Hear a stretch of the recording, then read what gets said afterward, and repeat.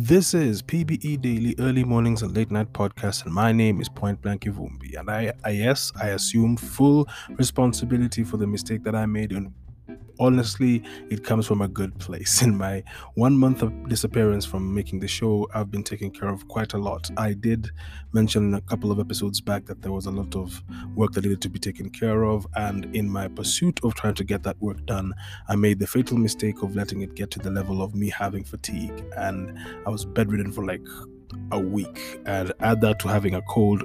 Worry not, I did not lose my sense of taste or smell, but add that to that, and it was a heavy burden that I had to take care of. And even in my disappearance, when I was trying to find time to at least make these 20-minute recordings, I couldn't really find the perfect perspective to actually speak on, also because I've been finding it borderline difficult to speak from a true place and speak from a positive place and speak to solutions of things when a lot of what I was seeing around the world was going in a very dangerous direction. And I say that to say this: I have seen a lot of movements take shape and have them fall on the wayside because it seems as if the people who are making those movements are just trying to ride specific waves.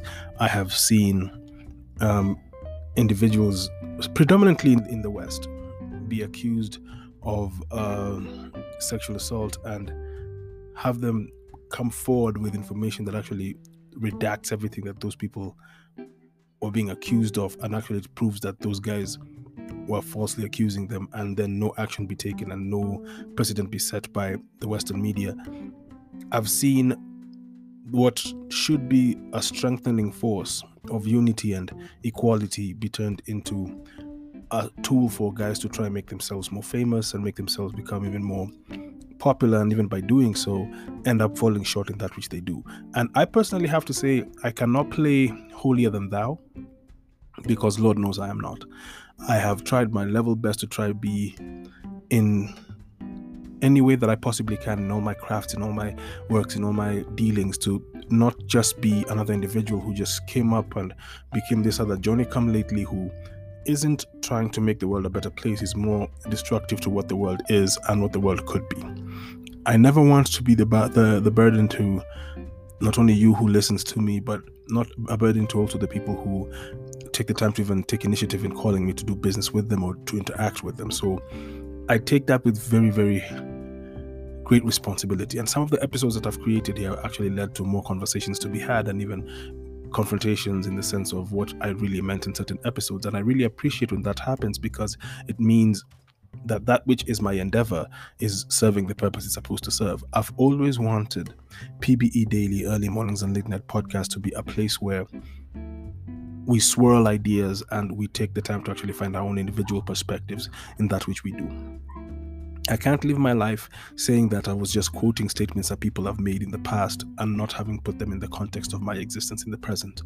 And in my hiatus, I just felt when I come back, I have to come back when I'm fully ready to actually speak. And even in the days when I'd come back home and I'd look at the microphone and I'm thinking about if I should make a recording or not, I knew I wasn't in the right space of mind to actually do it, because I'm trying to get a deadline out of the way. And that's one thing that you should really know about me. When I get tunnel vision of that which I'm trying to achieve, there's no wavering from that. And in many cases, it could be in regards to commerce of the different businesses that I'm doing, or in the partnerships that I have, of which one of them has just taken another great leap, which I let the world know about it once the ink is dry. And when you think about all these things and take all of these things into context and into consideration, I wouldn't want us to live our lives thinking that we didn't try our best to do the best of us, right? And in my case, I try so hard to make the best version of myself. And in that endeavor, I tend to fail in realizing that, well, you need to be alive to do it. So you need to take better care of yourself. I've been taking very, very poor care of myself. And in doing so, I got to learn a few things about myself that I feel I should actually highlight them in this episode. For the first time in my life, as far as my professional life is concerned, I've gotten to a point where my mortality is very, very present in my mind, in the sense of there are certain things I used to be able to pull off as far as how I could work a deadline and how I could pull off a particular commission. And the older I get, the more it feels as if the aggressive angle I took in my early 20s and spending my entire 20s working as hard as I possibly can, I'm now not as able to be as active, but I can still make things as potent as possible, even in the few pieces of work I get to do. I have greatly improved in the way I make my work. I've greatly improved in the way I communicate with my clients and people who could be my clients, but I've decided to not take in their commissions. I've greatly calmed down from having to not speak from a position of ego and having to not speak from how I would like a statement to be phrased or a statement to be put into context. But the one thing that I think is my greatest lesson, and it's hard for me to even say it out loud, but I'm learning how to say it out loud because I think it's an affirmation of that which needs to be said. I am learning to not hold on too tight to the reins of responsibility. It's not easy for me to say. I've been a lone ranger and a lone wolf and a guy who just tries to do his endeavors his way and just moving to the sound of his own drum beat for so long, and to reach a level now that I can safely say I have people around me in my entertainment life, in my personal life, and in my social interactions who are willing to help me be okay in saying that I can't pull certain things off. When I got sick, I had the lowest of lows in the sense of I didn't have any currency in my pocket to actually be able to even get medication for myself. I couldn't afford to truly feed myself in the kind of way I would like to. I mean, I had, yes, the stored foods in the crib, and sometimes your taste buds want something different. And even in wanting to add those elements, I didn't know how to even start figuring out how to do that. And my closest of friends, of which there are approximately 5, 6, they took the time to actually make sure I had meal prep to make sure I could eat every day of the week as I get my strength back and fight the cold and fatigue that I was going through. And in my professional life, I have to really be grateful for these people. The radio show I got involved in 15 weeks ago, and this show, the team that makes the show did one thing for me that it was, I didn't even expect it, and it chokes me up when I say it because I've never experienced it before. They knew I wasn't feeling well during one show because I was starting to feel like the symptoms of being sick were kicking in, and they'd check on me every day of the week until the day that they realized, then from my tone of my voice, that I'm not okay. They took the time to get me the medication and have it sent to me and brought to my doorstep. And I took the medication and I was able to gain my strength back. So add meal prep from your closest of friends and medication from the people who you work with. And then in a 2 weeks time, actually, I think it was a 2-week period, I was able to gain my strength back and I was able to get back on my feet. And the first thing they did when we sat down together before we had our first broadcast together, they gave me like a proper talking to, like it felt like an intervention. They sat down, they told me like, dude, you have to say when things are bad. You have to speak. You're part of a team. It's the first time where the words "you're part of a team" truly meant something.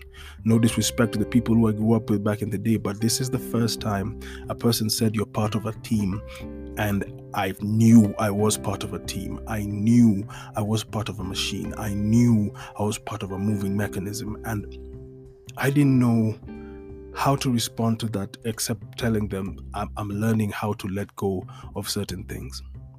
I've always been the person whose first thing to say is, I'll take care of it myself. I'll push myself to do things right. And even in the period when I was getting sick, I knew I'd take care of it. I just had to have a small burst of strength, finish a couple of drawings, and I'd get some money out of that, and I'd be able to take care of what I need to take care of and take care of myself in the process. I had that plan mapped out.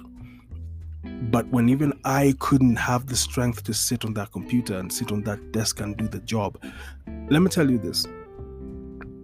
Another thing that made this team even more significant to me is when they started telling me about their experiences with fatigue. Because in real essence, when I felt a cold coming in, and then the next thing you know, I'm feeling a breeze hitting me, and I'm feeling like it's almost like pneumonia, but I can't lift my own body. They told me, if you think about it correctly, in the 4 months of COVID, you've been working non-stop, back to back, and that leads to fatigue. And they told me about their testimonials about fatigue and how they've experienced fatigue. And some of them, it got so bad that they couldn't climb up a staircase. They couldn't hold a paper cup to fetch water. Now you think about all those things, and it makes my situation a little bit trivial because at least I have them. They didn't have what I have as far as the team around me at that time. I can safely say there's at least 10 people I know I can call and tell them I feel a certain way, and they'll be willing to talk to me about it, or just have me just talk my mind out and just free my thoughts. To be in a position of that is something I've never really experienced. The ventures that I wanted to get into in the second week of July, I wasn't able to make a move on them because I couldn't function. I couldn't move. I couldn't sit down for more than 5 minutes without feeling the need to lie down. You have no idea how bad and how vulnerable that is, especially when you consider that most cases clients don't seem to understand that. And they're not supposed to understand that. It was supposed to be my job to make sure I get things going and to make sure I take care of myself at the same time. John Romita Jr. is one of my favorite comic book artists of all time, and he said this, and he's a professional comic book artist, published. He's the guy who illustrated the comic book Kick-Ass before it turned into a movie. And this guy said, this thing that sucks about this job, and I'm paraphrasing, the thing that sucks about this job is you don't get sick days. You don't get sick days. So you make sure you have your vitamins, you make sure you have your protein, you make sure you have your all meal prep, make sure you take care of all those things, because there are no sick days. You don't get that privilege. You don't get to say, I was sick that day. The deadline was the deadline. And it's one of the things when I heard him say that, and I thought about how in many cases when I think about the stuff that I create, this podcast included, I try as much as possible to make sure I can churn out as much material as I possibly can, and to do it in a poignant way, and to do it with material that actually makes sense, not only to me, but that would make sense to you.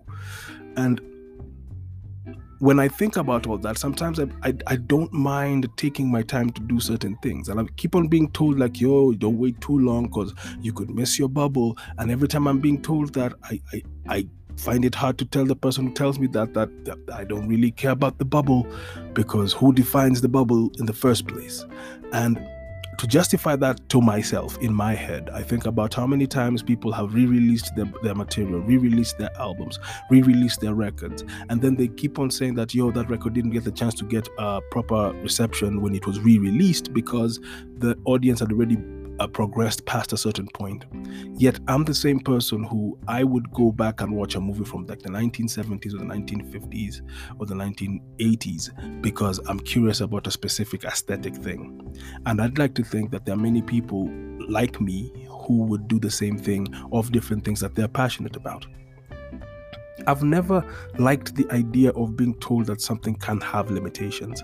The only thing I know and I'm fully aware of that has limitations is the physical being, the mortal flesh. My body has its limitations, and I need to respect those limitations, and I need to adapt accordingly to make sure that those limitations don't always come to the fore.